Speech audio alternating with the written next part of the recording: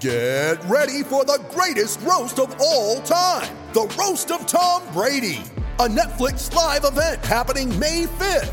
Hosted by Kevin Hart, the 7-time world champion gets his cleats held to the fire by famous friends and frenemies on an unforgettable night where everything is fair game.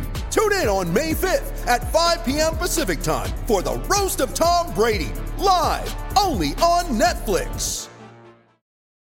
When you need mealtime inspiration, it's worth shopping Kroger, where you'll find over 30,000 mouth-watering choices that excite your inner foodie. And no matter what tasty choice you make, you'll enjoy our everyday low prices, plus extra ways to save, like digital coupons worth over $600 each week. You can also save up to $1 off per gallon at the pump with fuel points. More savings and more inspiring flavors make shopping Kroger worth it every time. Kroger, fresh for everyone. Fuel restrictions apply.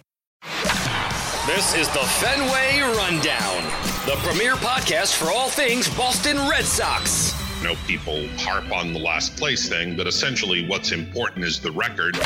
If the Red Sox want people to start thinking the ownership cares, then maybe they should talk. This is the Fenway Rundown, brought to you by Mass Live. Here are your hosts, Chris Cotillo and Sean McAdam. Welcome to another episode of Fenway Rundown. I'm Sean McAdam with co-host Chris Cotillo, and we're thrilled this morning to be able to welcome Dan Shulman, the TV play-by-play voice of the Toronto Blue Jays. You see him on national games, college basketball. Used to do a lot of work, ESPN Sunday Night Baseball, both TV and radio, and definitely one of the best in the business. We're pleased to have him with us and welcome him to Boston for a big weekend series with the Blue Jays. Dan, good morning. How are you?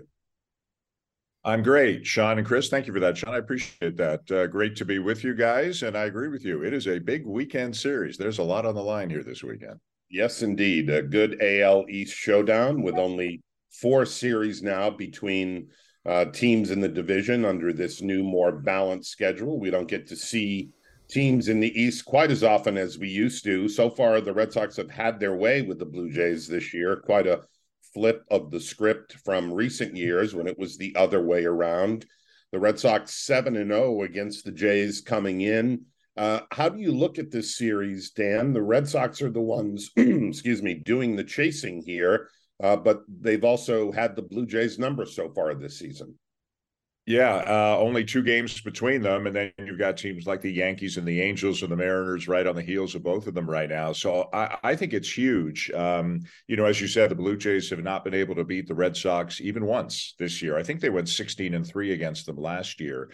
But the Blue Jays come in not playing very well. And, it's funny, you'd think 16-50 in the world's hardest division, that the vibes would be pretty good, but it's not really that way. I think most people feel like the Blue Jays should be doing better. The offense has really stalled in recent days, and part of that credit goes to the Baltimore Orioles, I guess, who continue to show how good of a team they are.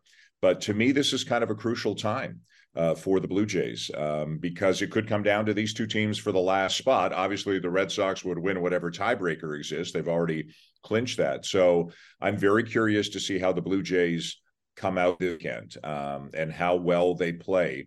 In the 4-game series against Baltimore, they only had 18 hits total in the 4 games. The 1 game they won 4-1, but they only had 3 hits in the game. 3 of the runs scored on either bases loaded hit batters or a bases loaded error. They need to start hitting more, or they're not going to be playing in October. We're coming off the trade deadline earlier this week, Dan, and the Blue Jays made a couple of important pickups. Jordan Hicks for the back end of the bullpen and Paul DeYoung to provide a little depth and insurance against the Bo Bichette injury. What was the reaction around the team on those 2 acquisitions? Was there any hope that there would be more brought in? What's the takeaway from how the Blue Jays did at the deadline? The reaction was those 2 moves are good, but everybody expected one more move. So Jordan Hicks is a very, very good pickup, obviously. A power throwing, high leverage, late inning reliever. One other side issue for the Blue Jays is after having been healthy for one of the healthiest teams in baseball for most of the season, it's now going the other way. And Jordan Romano went on the IL. That happened before the deadline. So it's expected he'll be back after the minimum 15 days, which wouldn't happen during this Red Sox series, but shortly thereafter. But if they have Jordan Romano and Jordan Hicks at the back end of the pen, and Eric Swanson and Tim Meza and Jimmy Garcia, he's asked for us to call him Jimmy. I know everybody around baseball still calls him Yimmy, but he's Jimmy in Canada. So, but that's a really good bullpen. And Trevor Richards is on the IL as well, but they're hoping that's a short stay. So the Jordan Hicks pickup was great. Paul DeJong was directly as a result of Bo Bichette's injury. Bo Bichette was hurt on July 31st. The trade deadline was August 1st. Paul DeJong was acquired the morning of August the 1st. So he'll get most of the reps at short until Bo comes back. And then maybe he slides over and plays some second base. They've got some versatility and flexibility with Whit Merrifield playing second and left and playing very well. But everybody was hoping for one more bat, a right-handed bat. They have not hit lefties well, in spite of the fact most of their team is comprised of right-handed batters. They haven't hit lefties well, and they get in these situations where they start a Dalton Varsho or they start a Kevin Kiermaier, and then the other team brings a lefty in from the pen, and they don't have a great option off the bench. Sometimes they've been DHing Alejandro Kirk at lefties. He hasn't had a great year. Sometimes they've been using Santiago Espinal as a pinch hitter because maybe he'll stay in the game. And that's great, but you'd love to have another right-handed bat to actually do the pinch hitting and then leave Espinal in the game at second base. So everybody thought there would be one more right-handed bat. As we speak on Friday morning, it is unconfirmed. It sounds like by the name of David Schneider, no relation to the manager John Schneider, is going to be at Fenway Park tonight. He is a second baseman, left fielder, third baseman. He's a hitter, is what he's. 8th round pick who is putting up monster numbers at AAA this year, power, taking walks, big OPS, the whole thing. And it sounds like he's going to be at Fenway Park Friday night for the opening game of that series. And I would imagine he's in the lineup against James Paxton. Dan, you talked about what the Blue Jays did at the deadline. Being around the team, talking to people with the team, was there shock on that side as one of the other wild card contenders that the Red Sox, basically did nothing? With all due respect to Luis Urias, who might be at Fenway tonight, and the pitchers they got back in the Kike Hernandez deal. A very, very quiet deadline for Boston. I'm sure the other wild card contenders were pretty happy about that.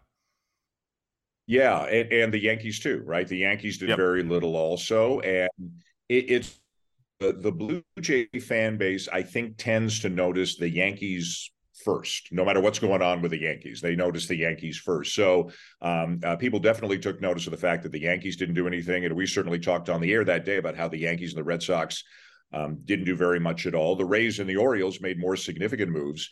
3-4 days ago, the Blue Jays kind of inched up on the Orioles and Rays, but now it's more like, hey, you got to pay attention to the Red Sox and Yankees, like if you want to make the playoffs. So yeah, it was noted that the blockbuster moves were kind of made by Houston and Texas, getting Verlander and Scherzer, and that as good as this division is, nobody went out and really, blew the doors off the trade deadline. So it was a point of discussion, but I think it's all going to become extremely real for Blue Jay fans when this series begins tonight. I think. And you guys probably know this, like into this season, I don't know if the Red Sox had sky high expectations, but here you are 2/3 of the way through the season and in playoff race. And I think Blues have been paying more attention to these in the division, but we will make very aware on this Friday night that this Red Sox probably the team they have to worry about more than any other right now. But even without having made another move, I mean, the Red Sox can always hit. I'll tell you something the Blues did as a direct result of all the left-handed batters that the Red Sox have. The Blue Jays picked up a second lefty in a deal about 10 days ago, Genesis Cabrera. They made 3 separate trades with St. Louis in a 10-day span, and Cabrera's been very good, and that is a direct result of Casas and Devers and Yoshida, all the left-handed Verdugo, all the left-handed bats that the Red Sox have. They wanted a second lefty, so they've been thinking about this series for a while. Dan, when you look at this division, obviously, 5 teams that are at least 5 games over 500. I think Chaim Bloom has called it the best division ever. Do you view it that way, that it's just, there's no weak spots? I think all these teams are happy that this year is when the balanced schedule went into play and they have to see each other less. But in your mind, is this the best a division's ever been?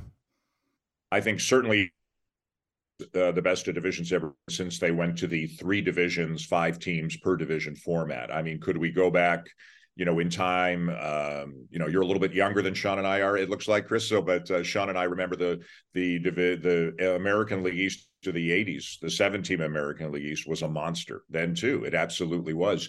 You were lucky, maybe one year Cleveland wasn't good or one year Milwaukee wasn't good, but Toronto, New York, Boston, Detroit, Baltimore, like this was Ripken and Murray, Baltimore, and Trammell and Whitaker, Detroit, and on and on and on. Those divisions were great too. But since they've gone to the 3 division format, there's no question that the best division there has ever been. And I'll tell you from a Blue Jay perspective, and I think I might be a day outdated on this, but I think this is right.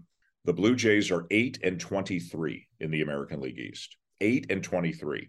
They are 52-27 outside the division. They have the second worst record in baseball within their division. Only Oakland is worse. And they have, I believe, the best record in baseball outside of their own division. So that'll tell you how the Blue Jays are feeling about the American League East right now, because and they've done okay against Tampa Bay and New York. It's Boston and Baltimore. They're 0-7, as you guys mentioned, against the Red Sox, and they're 2-8 against the Orioles. I mean, 2-15 against 2 of your your rivals. It's not sustainable. Like, they will lose every tiebreaker there is to be lost if it comes down to that within the division in all likelihood. So, not only do they have to, they need to finish a game ahead of the Red Sox if it comes down to a playoff spot. So that's something to keep in mind too. Dan, Toronto's a great sports town. The Blue Jays have drawn as many as 4 million fans back in their championship years in the early 90s.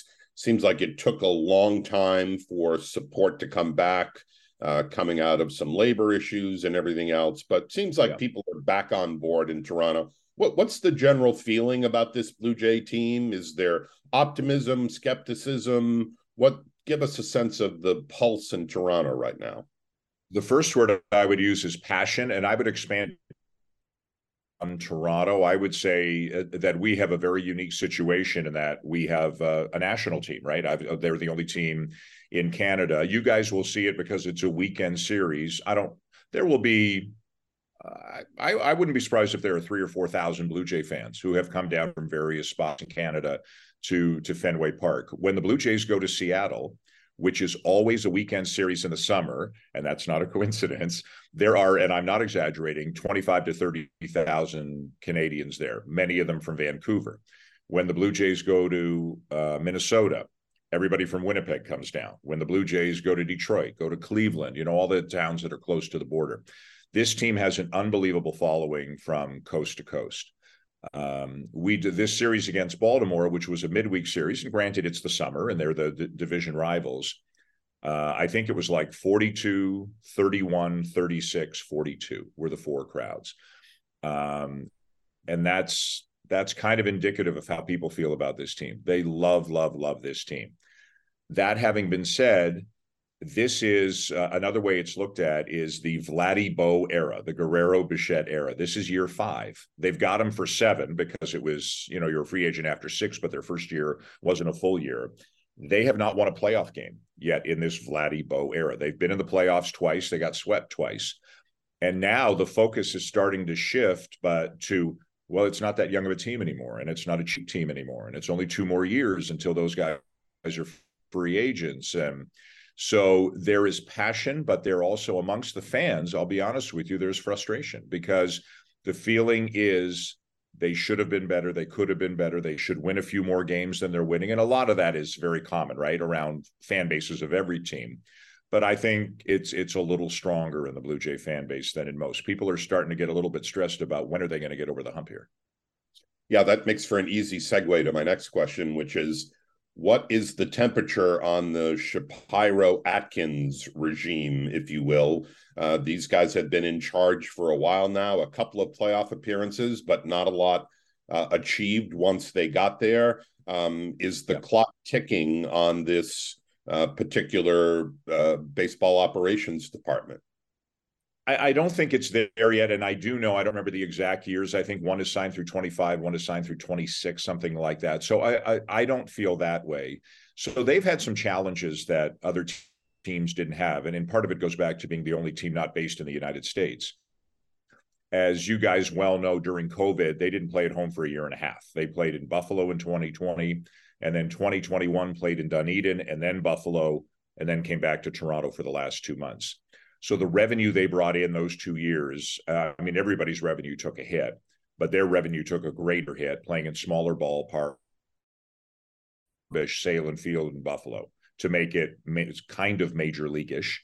And it's a great AAA park, but you just needed more facilities for a major league team than you do for a AAA team. And the folks in Buffalo were unbelievable, but they had to spend millions and millions and millions of dollars, and their revenue took a hit by millions and millions of dollars. So they had to do. They've done some great things off the field. Their facility down in Florida, down in Dunedin, has gone from probably the worst in baseball to maybe the best in baseball. The player development complex, I don't know if you've ever had a chance to be there, Sean, in spring training or anything like that, but it's fantastic.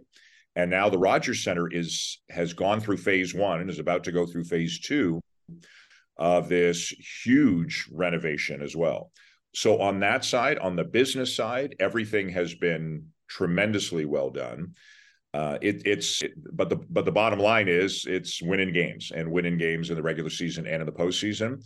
So the front office as a whole, I think, is kind of polarizing with the fan base, because there have been some really good things, and there have been some really good things between the white lines too. Like they had Robbie Ray, he won a Cy Young for them. They clearly preferred to get Kevin Gausman in free agency, it looked like, than re-signing Robbie Ray. That's turned into a great move. They've made some trades that have worked out really, really well, but there have been some signings and trades that have not worked out as well either. At the same time, they're 60 and 50. Can you hang that on them? I mean, some people, again, like, you need another right-handed bat, but you look at their rotation. They went out and spent a ton to get Gausman. They got Chris Bassett. They traded for Jose Barrios and immediately signed him to a 7-year extension. Like, those are all really, really good things. This team has a really good starting rotation and a really deep bullpen, and you got to give the front office credit for that. And do you hang it on them that Vladimir Guerrero Jr. is not having nearly the year that is expected of him, or that George Springer's having a down year, that sort of thing? But then there are trades like they traded Gabriel Moreno and Lourdes Gurriel for Dalton Varsho. Varsho's a tremendous defensive player, tremendous base runner, but he's not hitting right now. And they gave up a very popular guy and a very highly thought of prospect. So sorry for the long answer, but it goes both. Things have gone great. Some things have not. So I think the fan base, they're kind of polarized when they look at this front office. Dan, more generally, you've called a lot of games at Fenway, a lot of big games, and for Jays games and ESPN days as well. What makes Fenway unique from a broadcaster's point of view, and then also what's your favorite memory of calling a game there? Well, Fenway and Wrigley, you could ask me the exact same question about Wrigley, and I'd give you the exact same answer, and I'm sure a lot of people say that. I mean, when people ask me what my favorite ballparks are, I have the other 28 in one group, and then I have Fenway and Wrigley in a separate group, because they are so historic and so intimate, and there's such a buzz and energy in the ballpark. And it's cool. When I walk from the visitors clubhouse down the stairs on that carpet and then up the stairs to get on the field, and I say, hey, like Ted Williams did this, or, well, I'm on the visitor side, but you know what I mean? So, the great visiting players for 100 years, more than 100. That's cool. I love the history. And some ballparks are ballparks and some are stadiums. Fenway Park's a ballpark. Like, there's no debating that ever. And even with the additions, the extra seats they put up in the right field corner some years ago, and what they've done up above the monster, to me, they haven't lost any of the intimacy of Fenway Park. So I love that. I guess my favorite memories, like as a Blue Jay broadcaster, there are more bad memories than good memories at Fenway Park. I remember the Blue Jays getting walked off a lot. But I did the World Series for ESPN from 2011 through last year. So I would have been there in 2013 when the Red Sox won the World Series. And I've just done, even if it wasn't a World Series, ESPN radio was such a wonderful thing for me for 28 years. And I got a chance to do so many games in October, and so many of them were at Fenway Park. One funny thing I remember, 2013, I had broken my foot in July, and it was a bad one. So even in October, I was not really mobile. I think I'd gotten rid of my crutches at the time, but I had a walking boot and a cane still in October, I think, when I was doing the playoffs. So I remember we took a rickshaw back to the hotel after the Red Sox won the World Series. Like, it's chaos on the street. The Red Sox have won the World Series, and I'm immobile. And another person on our radio crew and I are desperately trying to flag down a rickshaw so I could get back to the hotel in one piece. But I just love I love the energy outside the ballpark. And I love the energy inside the ballpark. And I do love ballparks that aren't cookie cutter ballparks. And obviously Fenway is not that, whether it's the pesky pole or the triangle or the monster or whatever it is. I love it. I really, really like coming to Fenway Park. When we were on the West Coast this week, Sean said, getting Dan Shulman for the pod. And he said, Chris, you cannot make this a college basketball discussion as much as I really, really want to as a Tar Heel. But I said I'm going to at least sneak one self-serving question in there. So, better rivalry game to call. And this, I'm, even though I cover the Red Sox, biased on this because you saying this is a Sonic blockbuster is one of the things that fires me up the most in life. Duke, Carolina, or Red Sox, Yankees, a better rivalry game to call. So I will say to you, it's Duke, Carolina, because that happens twice, maybe 3 times a year. Yankees, Red Sox used to happen 19, now happens 13 times a year. So I guess I'm a little biased toward college basketball in that if you're only playing 30-some games as opposed to 162, those games always feel like they matter a little bit more. If the Red Sox are playing the Yankees in July and one team's doing well and one team's kind of out of it, it doesn't feel the same. If Duke's playing Carolina in February and one team's not doing great, it still feels like that game matters 99% as much as it would if they were both good. So I think I'll pick college basketball, and I'm totally fine with bringing that up. And I totally admit, like, one of my favorite things, and it happened the other day, is if the Blue Jays get a player and he happened to go to a school that I happen to cover, like, they might be college basketball fans. And I never assume anybody knows anything about me or who I am. I just go up and I introduce myself. So you mentioned Paul DeYoung, Sean. The Blue Jays get him a couple of days ago. So I go up to him and I said, Paul, hey, I wanted to introduce myself. I'm Dan Shulman. I call the games on TV for the Blue Jays. And the first words out of his mouth are, I've been watching you my whole life. And I started laughing. And I said, well, first of all, you made me feel old, but thanks. I said, baseball or basketball? And he goes, basketball. And I said, why? He said, I'm a Michigan State fan. So, like, Chad Green went to Louisville and Ernie Clement went to Virginia and George Springer went to Connecticut. And I'm totally good with using that, to get an introduction going and to get friendly with the ball players. So I as lucky as I've been calling baseball, as lucky as I've been calling basketball. I'm just a guy from Canada who kind of stumbled into this without knowing where he was going. And I've been having the time of my life for almost 30 years now. Dan, you referenced all the years you spent with ESPN, both on the TV and radio side, doing a lot of national broadcasts and postseason broadcasts. Speaking for myself, I can tell you how much I miss hearing you in that venue. I think you are one of the best baseball play-by-play guys in the business. And you know that I have texted you on occasion, listening to some postseason games, and I miss that. But I'm wondering what's the difference now returning to the local broadcast job with the Blue Jays? You had been doing them on a limited basis while you had a more national-based job. Now it's right. All Blue Jays all the time. What's the difference between the two jobs? They are very different. It's a great question. So, for Sunday Night Baseball, we could go in and do, I won't use the Red Sox as an example because I would see them a lot no matter what. But we could go in and do, a Brewers-Cubs game in a year where both of those teams were pretty good. And then I might not see those teams again for 3 months. So, I get home from the previous Sunday game on Monday and I spend like 6 days. Monday might be an off day, but 5 days starting Tuesday, getting ready for the Brewers and Cubs. And then I might not see them again. And you go into that game, just like I go into a Duke Carolina game or a Kentucky Florida game, 50-50. As balanced as you can. When I do a Blue Jay Red Sox game, I understand that 90-something percent, 98% of my audience are Blue Jay fans. So it's not that 98% of my content is Blue Jay related, but let's be honest, it's not 50-50. I think Dave O'Brien would tell you, Dave O'Brien's a very good comparison, right? Dave O'Brien and I have had very similar careers in what we've done. And I think Obi would tell you the same thing. He knows more about the Red Sox than the Blue Jays. I know more about the Blue Jays than the Red Sox. So you tailor your broadcast a little bit differently according to your fan base.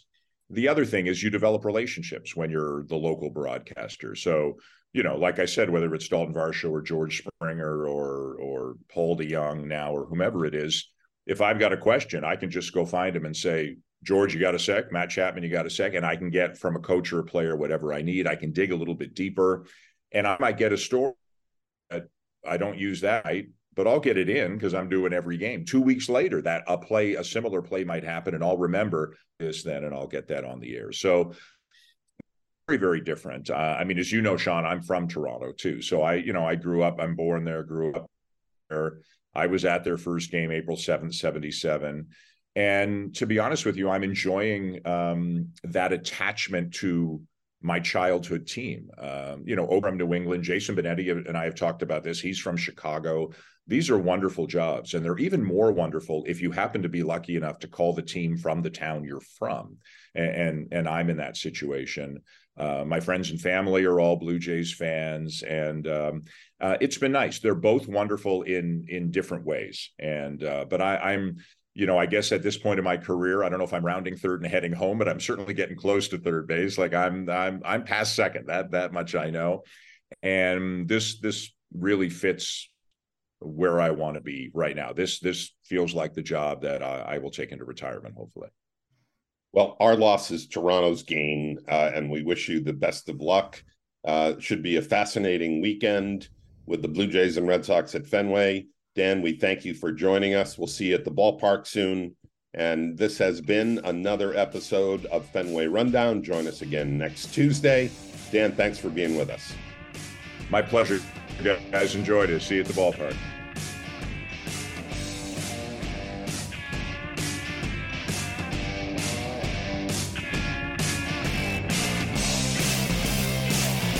This has been the Fenway Rundown, brought to you by Mass Live.